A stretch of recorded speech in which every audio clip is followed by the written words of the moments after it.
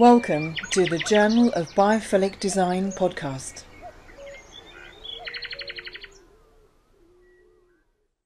Well, many thanks for joining us on the Journal of Biophilic Design today.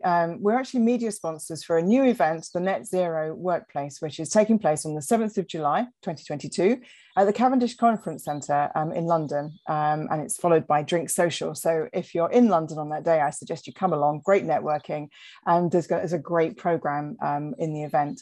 And I'm really thrilled to be joined by two people who are going to be appearing at the event. They're from MCOR.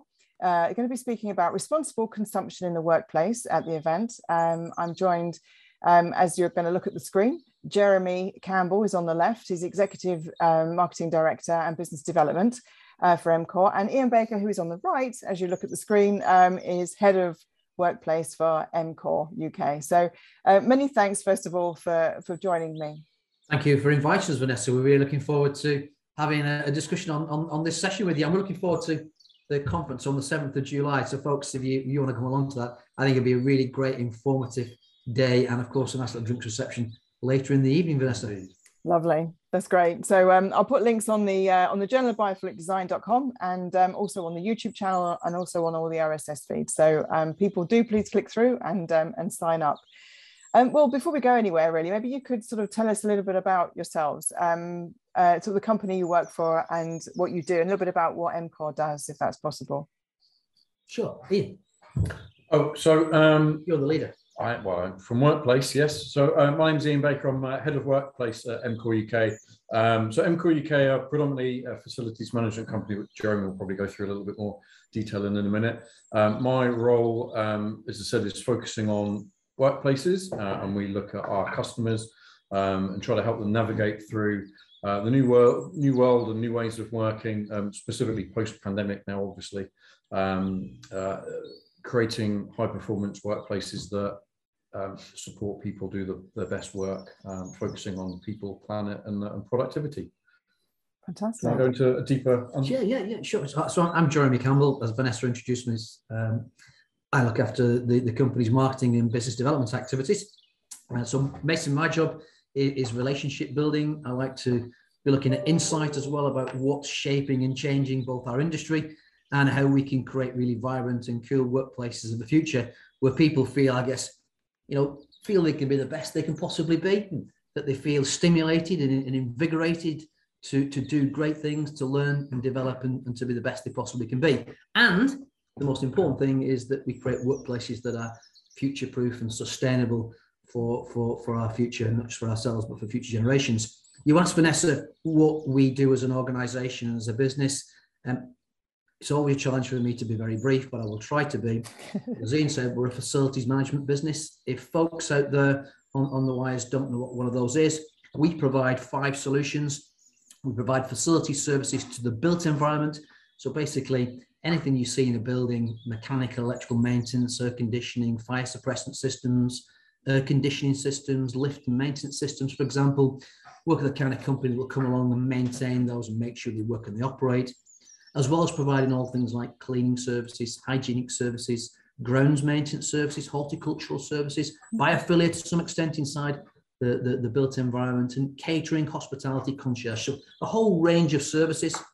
We also provide project solutions. So, we'll do refurbishment work to buildings, swap out assets, particularly ones that are no longer performing particularly well, or maybe they're using too much energy and they're no longer fitting with our view of what the world needs to look like in the future. We do asset maintenance services. So we brought a lot of technology into the marketplace. So we do what we call sensorizing assets. So we look at how they're performing under different conditions so that we can optimize the performance of those assets, make them more efficient, more effective, use less CO2. Big thing for us to talk to you about today. And the last couple of things we do is Ian heads up our workplace transformational team. That's about creating workplaces that are vibrant for people to go and work in. One of the big things we're seeing now, Vanessa, is this great resignation of folks that want to go and work somewhere else because the workplaces they've been working in for years are not commensurate with their requirements and needs. So the things that Ian does is create great places that are designed extremely well, designed ergonomically and efficiently and economically particularly well as well. And then the final piece is we do energy solutions. So we help our clients and customers use energy more wisely, use less of it, think about the circular economy. So renew, recycle, change, that kind of stuff. So that's really for the folks that's what we kind of do. That's a facilities management company in a minute or two. Well, I've actually seen you present before, Ian, particularly when you've done case studies on the sort of difference you've made. So I can vouch, not firsthand, obviously, because I've not been working in those offices, but I've seen all the sort of stats and the sort of spreadsheet stuff, and then obviously the beautiful presentations that you've given, actually different workplace trends actually as well. So so I'm looking forward to finding out a little bit more. I think I'm just going to go straight to the nitty gritty. How worried are you about climate change, the pair of you? Obviously we've had the IPCC report that we're not hitting the targets, and it's not quite scary, it's very scary actually. We're all doing what we can. Are your work colleagues and that worried as well? I mean, what's your feeling on that? Just to kind of so we can set the scene where your hearts are.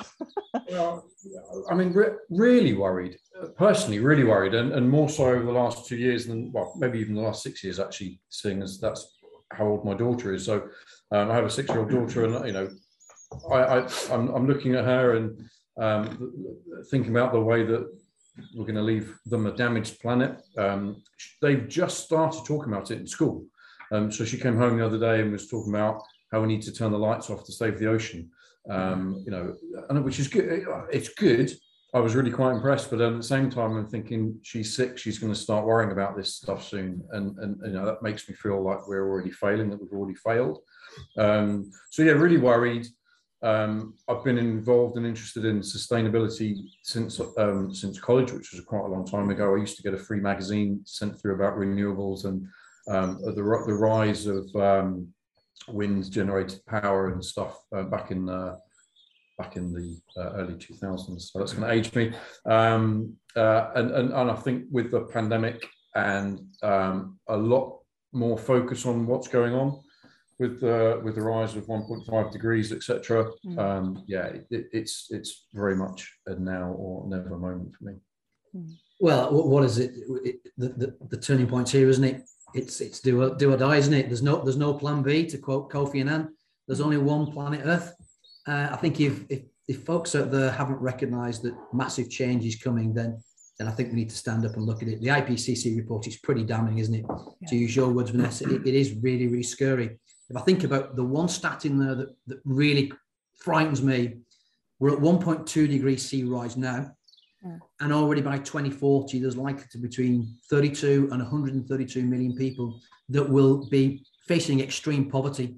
So climate change is not just about rising sea levels that are going to cause massive impact or losing major ecosystems of life on land and life in the sea through pollution. It's not just about major droughts and major heat waves and fires and the polar caps melting and polar bears going. It's the reality is for us as a species. I guess if we don't do something, there ain't going to be any future generations. Beyond 2100. And I know it's not going to impact us because we're not going to be here, but we have a moral obligation as business leaders to solve these problems today, whatever that takes. For me, certainly, it's the only thing that I am concerned about. So as an organization, we're always thinking about, we listened to Davos 2019, 2018, purpose, not profit. Our business is about purpose. More organizations need to think about purpose, because if we don't do something, there's going to be a lot of problems, Vanessa, in the future. I think another thing for me that always worries me, I'm a big supporter of WaterAid. And if you look at some of the stats from WaterAid, 1 in 5 people do not have access to basic clean water. That's about 770 million folks. Yeah. Worse than that, 1 in 10 don't have access to basic sanitation. You're looking at over 1 billion people that don't have basic sanitation. And the IPCC report talks about kids under 15, 40,000 plus folks dying of diarrhea. That's because they don't have access to basic water. Climate change is going to make this 10 times worse. Yeah, absolutely. There's also security issues and everything. There's sort of migration. There's people, as homes go underwater and all this kind of thing. There's so many different issues, isn't there? As you said, it's not just you know, just the obvious. There's all the knock-on effect. There's the security, the economic, the health impacts, and everything. So, obviously, you mentioned companies, you know, really needing to, you know, getting on board, and you as a company are really doing stuff. The companies that you're obviously facility managing or engaging with, are you finding that they're actually genuinely concerned about doing something about it? Or are they just playing lip service? Are they actually? Do you think there's a genuine need? Is it like does it depend what sort of company it is, or is it is there just like, do you feel like it's a sea change? Yeah, I mean, two bits to that, I think, Vanessa. The companies that we look after, they're companies like us. So you know, we're very picky about who we work with, actually, aren't we? We tend to you know, interview them as much as they choose. Selective.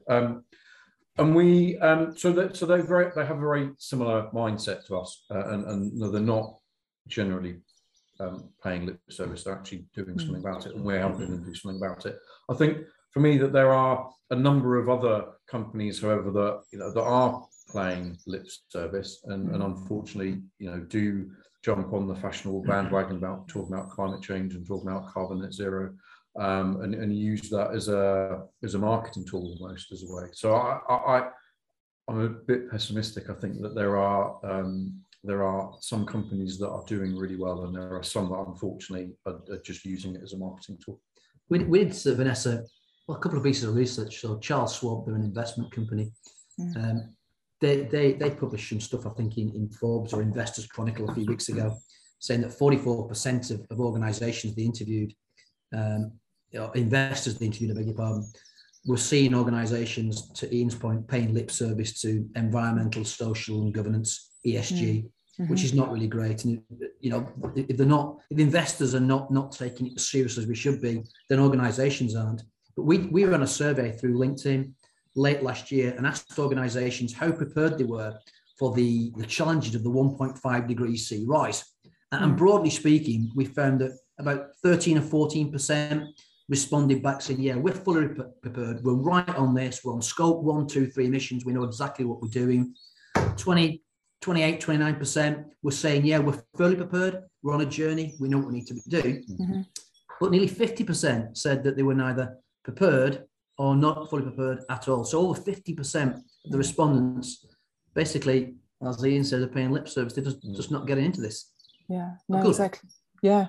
Do you really think that the workplace can make an impact on the net zero? Do you really think they can? I mean, obviously, obviously, I know you do, but I mean, and you talk. Your talk is obviously responsible consumption, and what does that mean exactly? So, you know. Yeah. So I mean, we adopted some of the UN Sustainable Development Goals, and one of them is responsible consumption. I'm not sure that's one that we've chosen. It is. Sorry, it is one. And that speaks to how we responsibly consume natural resources, specifically, you know, and the circular economy, as Jeremy was talking about. But I also think that there's an element now. The pandemic has given us a huge opportunity to really look at how we use buildings. I think I was presenting at an IWFM conference last year where someone was asking the question, are we trapped by buildings? And I was saying that we were heading towards being trapped by buildings before the pandemic, because we were using them blindly, and we were just using them, you know, through evolution. It's what we do. It's, you know, we go to work 5 days a week. Buildings are there. That's what happens. And I think that we're now in a position where, thinking about workplaces specifically, that we can choose to responsibly consume workplaces, or we can choose to responsibly consume buildings. We need to have more of an idea about why we're using spaces, why we're using buildings, and manage them accordingly, so that we're not just having floors and of you know, empty space that's being heated and lit for no reason. So that's kind of what I'll be talking about at Workplace Trends, and that's how I feel that specifically workplace can help kind of you know, manage the amount of space that we use and how we use it. There's another dynamic to that, I think, as well. Yeah. What do you think? Yeah. But you know, broadly speaking, you know, 40% of our costs as a nation are going up in buildings. Yeah. Not construction, but you know, the consumption aspect of a building. Yeah. It's electricity, it's gas, it's water, it's utilities. All the things I mentioned before, all those assets need servicing, all those buildings need people to come in and do things. So even if it's just basic, you know, basic cleaning and hygienic services, looking at the products that are being used to clean the building and service the building, making sure the supply chain is also ensuring that that supply chain is carbon neutral. So there's so much that we can do in the workplace. It's not just about the building materials, whether using stone or natural woods or the CO2 aspect. It's the servicing piece as well. Plays a massive role in helping us achieve, you know, a lower carbon future. Yeah. Yeah. I mean, there's a statistic, isn't there, that I think it's the UK Green Building Council has said that 25% of the UK greenhouse emissions come from the built environment. Yeah. If you add in transport, that jumps to 42%. So that's people driving to and from these buildings.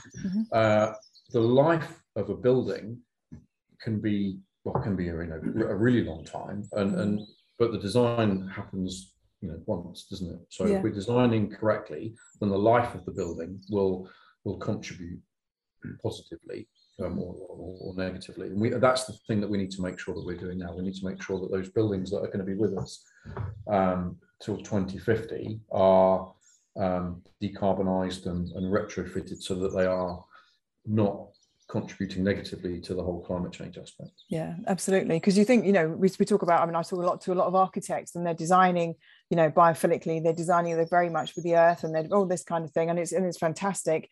But what about those buildings that are already existing, or, you know, the ones that are being built but not really with that kind of, it's like you say, it's you don't really realize it's that impact, that every day to day, that sort of quotidian kind of usage of a space, isn't it? You know, how you can make a difference. Yeah, you know, we did a presentation in September last year, and I was slightly contentiously said that the solution isn't in new building and isn't in architecture, and we all get really excited about these buildings, you know, these new buildings that are designed to be, you know, really, really green, and that is really lovely, but actually they represent just such a small percentage of the built environment, and unless everybody adopts those practices, or that those practices can then be retrofitted into an existing stock, it's a nice thing to see, but it doesn't really help the bigger picture. That's right. I think Ian was telling me about buildings that are designed now for natural light. So they've got these huge, big 200 feet atriums, beautiful for natural light coming in, radiating natural heat, which again is reducing some of your onward maintenance costs. But actually, how much do you think it costs to actually get up and clean the windows?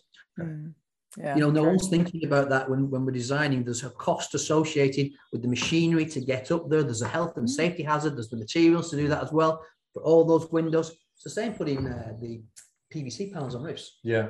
There's a big cost associated with cleaning those, and if they're not clean, they don't work. Yeah, that's true. Which we've got to take that holistic whole life cycle view in the design process.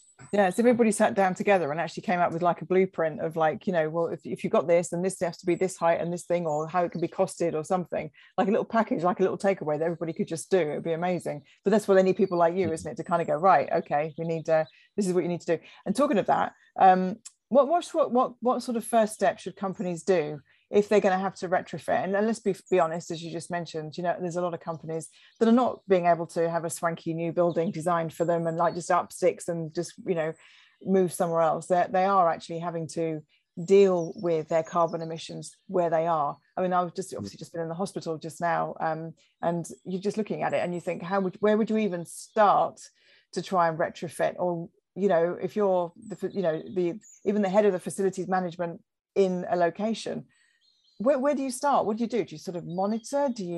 What would you do apart from getting you guys in? I mean, what would you do? And what's the first thing you have to do?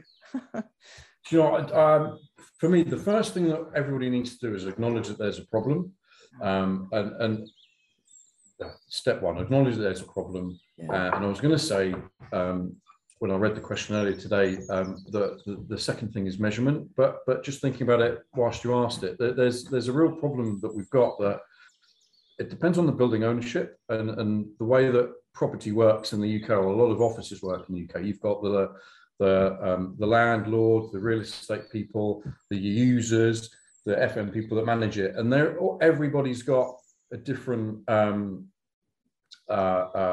reason to be there. And you go around the money route, really. The landlord wants to get the best price, the property people want to manage the building for the cheapest.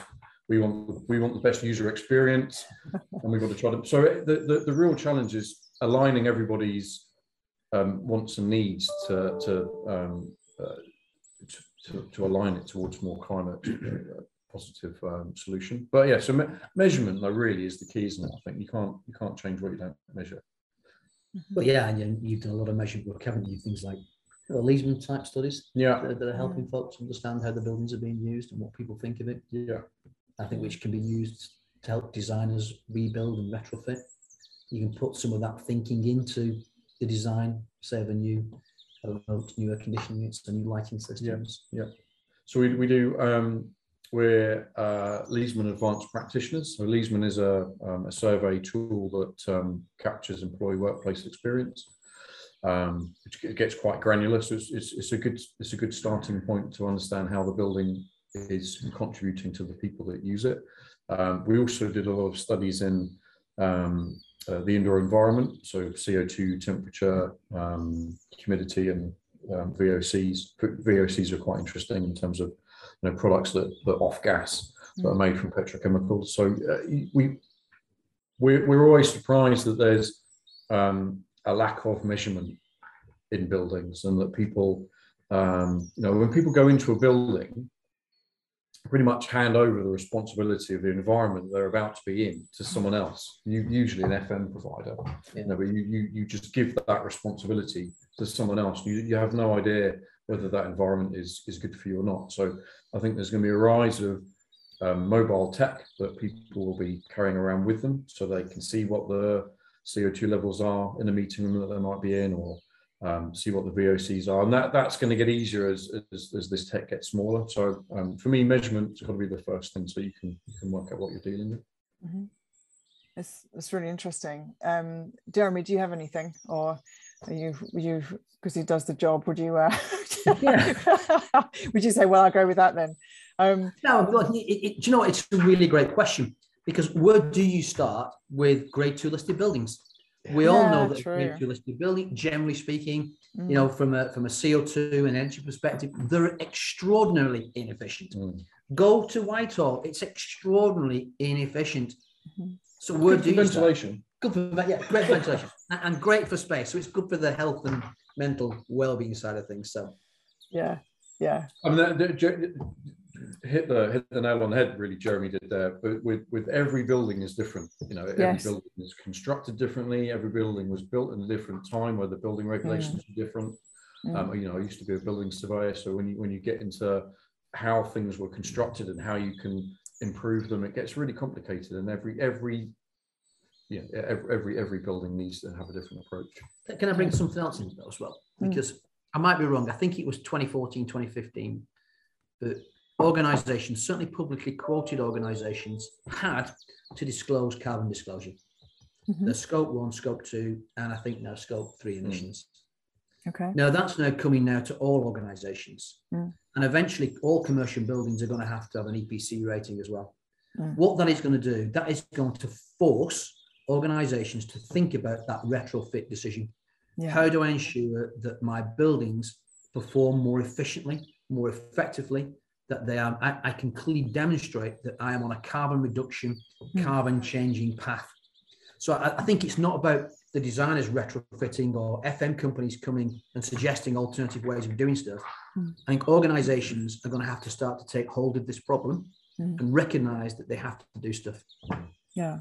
Well, this is a Journal of Biophilic Design, and you mentioned, Ian, about the VOCs and sort of the measuring it and stuff, and there potentially be apps where people are going to be sitting in a room and realizing, oh my God, there's a load of poisons here that are going down my lungs. Oh, I need to get out of here, which would be really interesting, because it might actually make the users demand change and sort of fixes in those spaces. Obviously, I really believe that biophilic design is one of the sort of key elements in trying to retrofit a space, whether that's through natural airflow, all the different things which you know about, everything from putting plants in to help with VOCs and all this kind of stuff. Do you feel that that biophilic design can help And sort of how so, in which case? Can I just yeah, go for it. Vanessa, I think that's another super point, because I said before to you, we're in this era of the Great Resignation. If the buildings aren't right from a biophilic perspective, if we're not creating environments that are greener in terms of the way they've been put together or they've been retrofitted, is to your point, if folks are breathing in stuff that's not good for them, or the lighting's not good for them, or the humidity's not good for them, or there's too much CO2 in the atmosphere, they are going to leave. We've got this issue as businesses. How do you attract and retain talent? Yeah. How do you get people to come and work for you? The buildings have got to now be a destination of choice. Yes. So for me, and I'm not an expert by any means in the built environment, but I recognize what good looks like. And for me, good does look like bringing the outside inside. I want to know that the buildings are made of sustainable materials. I want to feel that I'm in a building that makes me feel great, stimulates my own personal feeling of wellness and well-being, and makes me more creative. So that for me is so, so, so important. I'm not going to go and work in places anymore,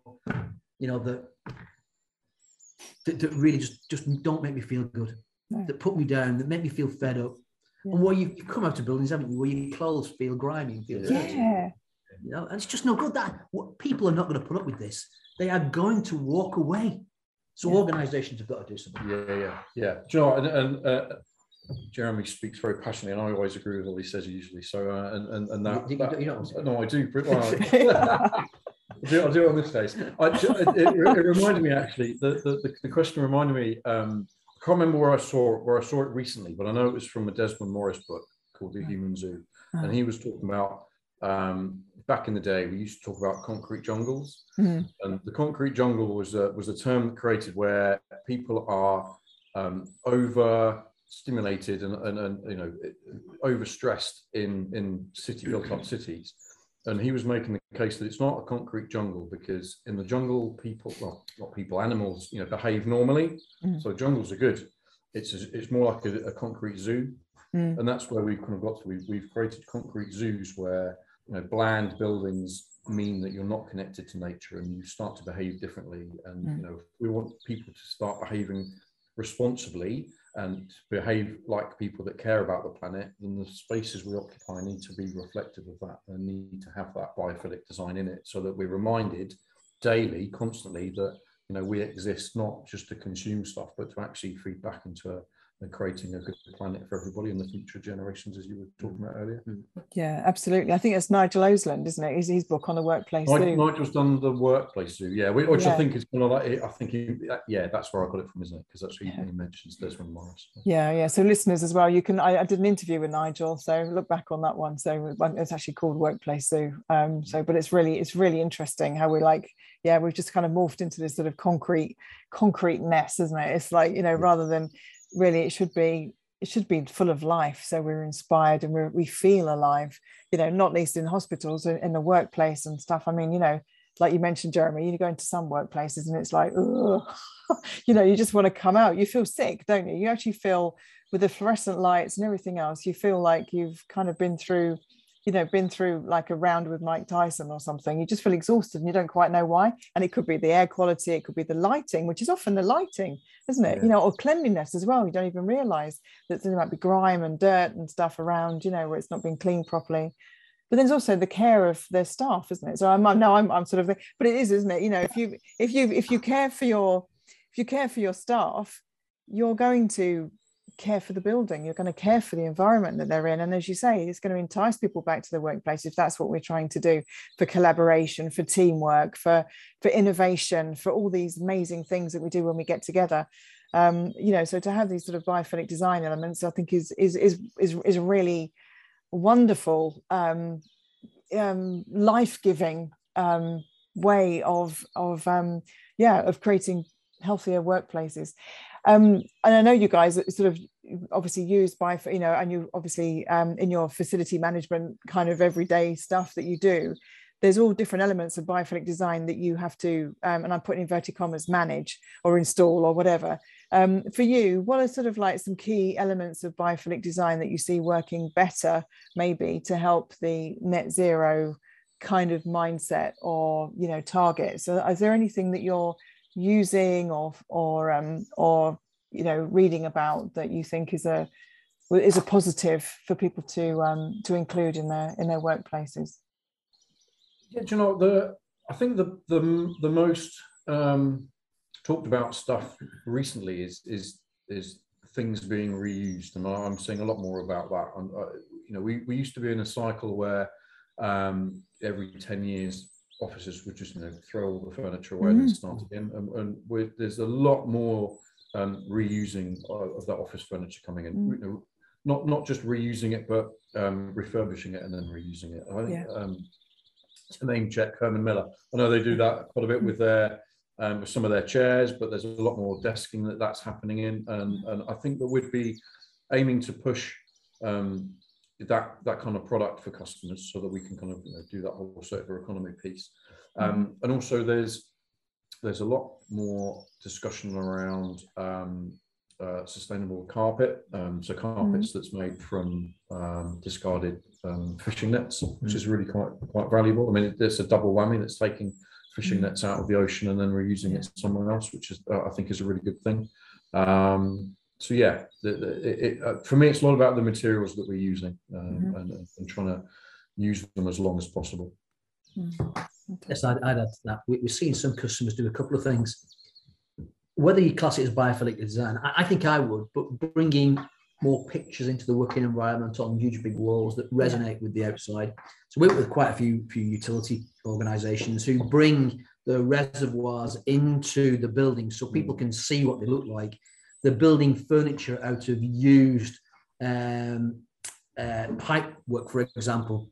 You know, so sort of big sewer pipe works. They're bringing them inside so you can see the product.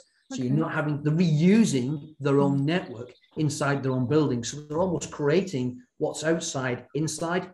And then we're seeing some organizations that they're incubating plants and trees for Plant a Tree for Life, which you probably heard of that particular charity, bringing it inside. So creating gardens inside the working environment where people are being given time to nurture those gardens before taking them and planting them back into the local forest to put back into the earth. So I think we're seeing some nice little practical small steps. And of course, when people see that more green element, and I know it's all about the green element, it does stimulate well-being. It does make, green's our favorite color. We like to be outside. We want to be outside. We came from the outside.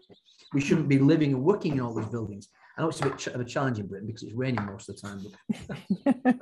So I get that, but maybe we'll start to see some of these buildings that become more open plan. They'll open the roofs up and we can feel the rain while we're doing that, sitting on our desk. But like I think it's that kind of disruptive thinking that we really need. Yeah, we're trying to solve tomorrow's problems with the optics of today. We've got to change that. We've got to think about a different way. We have to find a different way. Yeah, do you know, I know that's interesting that you said about having the rain come in. I mean, that's my point about thinking about how we use buildings in a different way. You use the building for a purpose. If Jeremy and I would have a better meeting walking around, we're in Surbiton today. If we're walking around the park, why don't we do that? That would be a better thing to do rather than sit in a sterile box, which we're kind of in. Yeah, well, they've also proven, haven't they, that if you're walking outside in nature, you have your problem solving. It helps you, problem solve, and if you're really stressed, it helps reduce your stress. And we know the cortisol levels come down. So actually, we know psychologically and physically, it has a positive impact on us. So I suppose from that point of view as well, in the whole kind of like climate change, protecting the environment, loving nature, planting trees kind of mindset that we all need to be in. I genuinely feel, and I think I've said I'm not quite at sort of hiding this, but I really feel that biophilic design, when implemented in the workplace, particularly with plants and natural materials, and as you said, Jeremy, with beautiful imagery and virtual nature walls and all this kind of stuff, where you've got this constant reminder. It's almost like it's in a nudge. It's a nudge. We talk about the sort of nudge side of things, don't we, in psychology, so that people, their behaviors change. And I really feel that biophilic design is a key to that, because if we're surrounded, like me, I'm surrounded by nature and sort of natural materials and wood, and we know wood grain is really good for our brains as well. For instance, we know we focus better, all these different aspects. I think if we're constantly surrounded by it, just by default, when we go home or when we go out, we're just not going to pick up, and we're not going to throw the rubbish away. We're not going to maybe use so much plastic. We're going to make a give different choices. I mean, do you agree with that, or do you think it's completely potty? The only thing you missed there, I think, for me, was bringing sound into the workplace as well. Yeah. You know, 'cause I do think, you know, we are influenced by sounds. We like running water because it's therapeutic. It makes us relax. Mm-hmm. You know, we like sometimes, you know, nice, pleasant music or different kinds of music, which again, you know, in the workplace, if I was to switch on, I don't know, bring my ghetto blaster, so that's a really old expression. I remember those. Bring my iPods or something and be listening music out loud, folks wouldn't be quite happy with me, would they? But it makes me feel happy. Why can I not do that? Choice. It's choice, isn't it? Because you like death metal. Yeah. I do. It does. I do. Yes, it's a bit loud. There's a big reason there. If it was Fleetwood Mac, it would be fine. It stimulates my way. You know, I mean, I agree with you all on the awareness front. I think that we need to be made more constantly aware of why we're here, and the fact that every action we do will either have a positive or negative reaction to the climate, and I think that bringing all that nature and biophilic design into the spaces that we're spending a lot of time in can only really be a good thing. And how we do that, I mean, we always struggle to get customers to get planting in. We always put it in our scheme. It's always one of the things we put in there, but you know, we do. It's a constant battle to get them to put it in, and I think it's always been a bit of a battle, or at least we were talking about a scheme that Jeremy was involved in quite a few years ago that was constructed and designed with a lot of planting in it, and then it was great. I think I've never seen pictures of it, but it was great. It was great. Yeah. and then cost cutting, the plants were taken out, and then they were replaced with plastic plants, and then the plastic plants got covered in dust, so then they were taken out, and then it was. No, this is going over 20 years, but now it's going back in again. The conversations have come back round again, so that the planting, we've put the planting back in, and it's a really good thing. And I think that you know, as much as we're not necessarily experts in biophilic design or even sustainability or climate change, we're using our voices and our platform to keep on pushing that message, because we need to get that message out to absolutely everybody. Yeah, absolutely. I mean, planting, I mean, like you say, I mean, it's always people think of, oh, it's plants, it's all fluffy. It's like, oh, it's like just, you know, it's like just making it all pretty. That's all it is. Without realizing, actually, there's so many essential good things for our brains, from our psychology. You know, if we can kind of wheel out all these facts and figures, that how it helps our creativity, productivity, reduces absenteeism, presenteeism, all this stuff where people just, and then also, but you know, if you put a plant on somebody's desk, you give them responsibility to look after it. Something really simple like a crassula or you know, mother-in-law's tongue, or you know what I mean, where they can't kill it, but it's gonna give them, it's gonna inspire. You can't kill those. You can't kill this. You can't kill the mother-in-law's tongue. You know, naturally you can't kill them anyway. But then we're not going to go there. But you've got like, there's a study, isn't it? So when you tell people to move their desk, they take the plant with them. And you know, if they're caring for the plant, they're caring for themselves. So it's almost like we have to. Again, it's like giving a toolbox to somebody. It's like saying, well, you know, you're going to reduce your emissions by X amount, or whatever it is, if you put this different air conditioning unit in. They can understand that. It's like mechanical, it's engineering. And if you start saying with the plants, well, we know, we've done the studies that actually it's going to stop you losing staff, it's actually going to encourage them to come back to the office, it's going to do this. And like you said, the Leesman has done lots of studies on this sort of things, and it's almost like you have to keep banging that drum, don't you? Have to keep banging the facts and figures drum, which I suppose isn't a bad thing. And it's good now the figures are becoming, you know, more, there are more and more figures. And there's quite a lot happening in China, actually, in terms of biophilic design and monitoring as well, which is interesting. Obviously, I know they've got a big issue, haven't they? And they're trying to do as much as they can. But I mean, do you think, have you seen biophilic design in a workplace that you work on? Yeah, that's had an impact on sort of carbon footprint? Might be a bit of a difficult question, but I'm asking you anyway. Well, we talked about this before, didn't we? We did. And I think that we were, well, the short answer is it's tricky and potentially not to the level that we would have liked to have seen it. In honesty, and I don't think that's not for the want of trying. Well, yeah, it isn't for the want of trying, but I would add two things. So we've done research in the past. I'm thinking of the whole life products plus stuff. So we've done research with LCMB, Oxford Brookes University, NATS, to prove the relationship between poor productivity, poor performance, poor well-being, I guess absenteeism, maybe not presenteeism, but certainly absenteeism, on increased levels of CO2 in our working environment. And generally speaking, I think correct me wrong here, but 500 parts per million, you're about okay. If you get over 1,000 or over 1,500 parts per million of CO2, and it's a natural gas, so it obeys the natural gas laws and it dissipates all through the atmosphere, your brain starts to switch off, you become less cognitively responsible, your productivity starts to drop off, and folks generally are either being absent or just not doing the work properly. And we've demonstrated that's the case. So what we try to do now is we encourage people, Luke, measure your CO2. Let's keep those CO2 levels down. If you've not got natural air ventilation in your building, you need to have it. You need to have air conditioning systems in your building that work and that are maintained properly, that are optimized as well, because if they're not working, they're no good. And equally, to Ian's point, get outside sometimes, think about that. So we are starting to see, when you've got evidence, we're seeing organizations pick up biophilic design in a slightly more proactive and positive manner. But I do think there's something else around this. It's around cost. So we've got to your point, Vanessa, we've got to make that empirical measured link between human cognitive performance, productivity, wellness, well-being, absenteeism. When you think about folks that are depressed because they're going into poor workplaces, or that they're feeling anxious because the workplaces are not good enough for them. Once we can say, look, what's the real cost of absenteeism in this country? And it's in the teens, it's in the hundreds of millions. Yes, it is. It's so much money. It's nothing compared to doing more biophilic design, bringing planters in, using sustainable materials. To your point before, bringing nice woods and nice colours that make us feel good. For me, it's a must do, but you need that empirical evidence.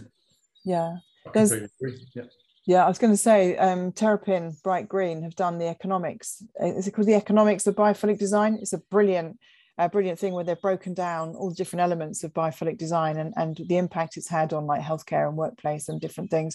So it's they've done quite a lot of evidence, and that was quite a few years ago. So, and I know they're just building on that. So it'd be interesting, if there's like a kind of joined up database of stuff, that we can go on.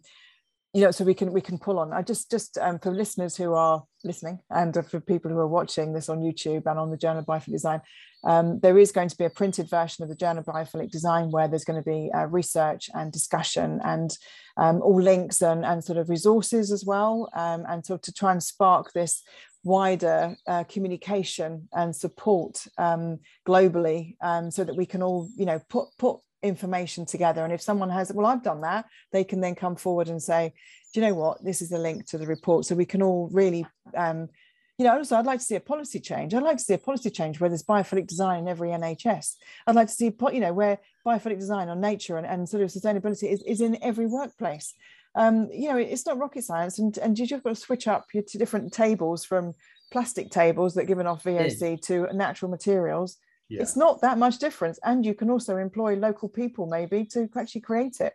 There's sort of this whole, like you said, Ian, the sort of different 360 economy that we can really, sink our teeth into. It's happening on sort of different areas, and I think there is sort of the start of a sea change, and it's really exciting to witness and to sort of see elements of, and the more I'm interviewing people like yourselves, it's very exciting because I can feel the passion and the genuine belief and knowledge base as well, and witnessing that improving the VOCs and places and biophilic design, etc., really, really has an impact on people. I'm really looking forward to, just to recap, to see you on the 7th of July in 2022, for those who might be listening to this next year, is at the Cavendish Conference Centre in London. It's the Net Zero Workplace, and we're media sponsors for it, the Journal of Biophilic Design are media sponsors, so looking forward to seeing you there. But before you go, a question I ask everybody on the podcast, and I think this is my favourite bit of the podcast, so forget about all what you've said just now, but if you could paint the world with a magic brush of biophilia, what would it look like? Do you want to go? Somebody go? I would say that maybe, or hopefully, the Journal of Biophilic Design has crowdsourced change all over the world and made us a greener, better, smarter, and more eco-friendly world. Damn, that's really good. I was just going to say, I went to the Eden Project a few years ago, and I was thinking, just from a workplace perspective, just put some desks in there, bit of running water, as you mentioned, bit of running water, some lovely plants to look at, access to some good coffee and some lovely food. That would be great for me. Oh, yeah, with some wine. Not during the working day. Oh, sorry.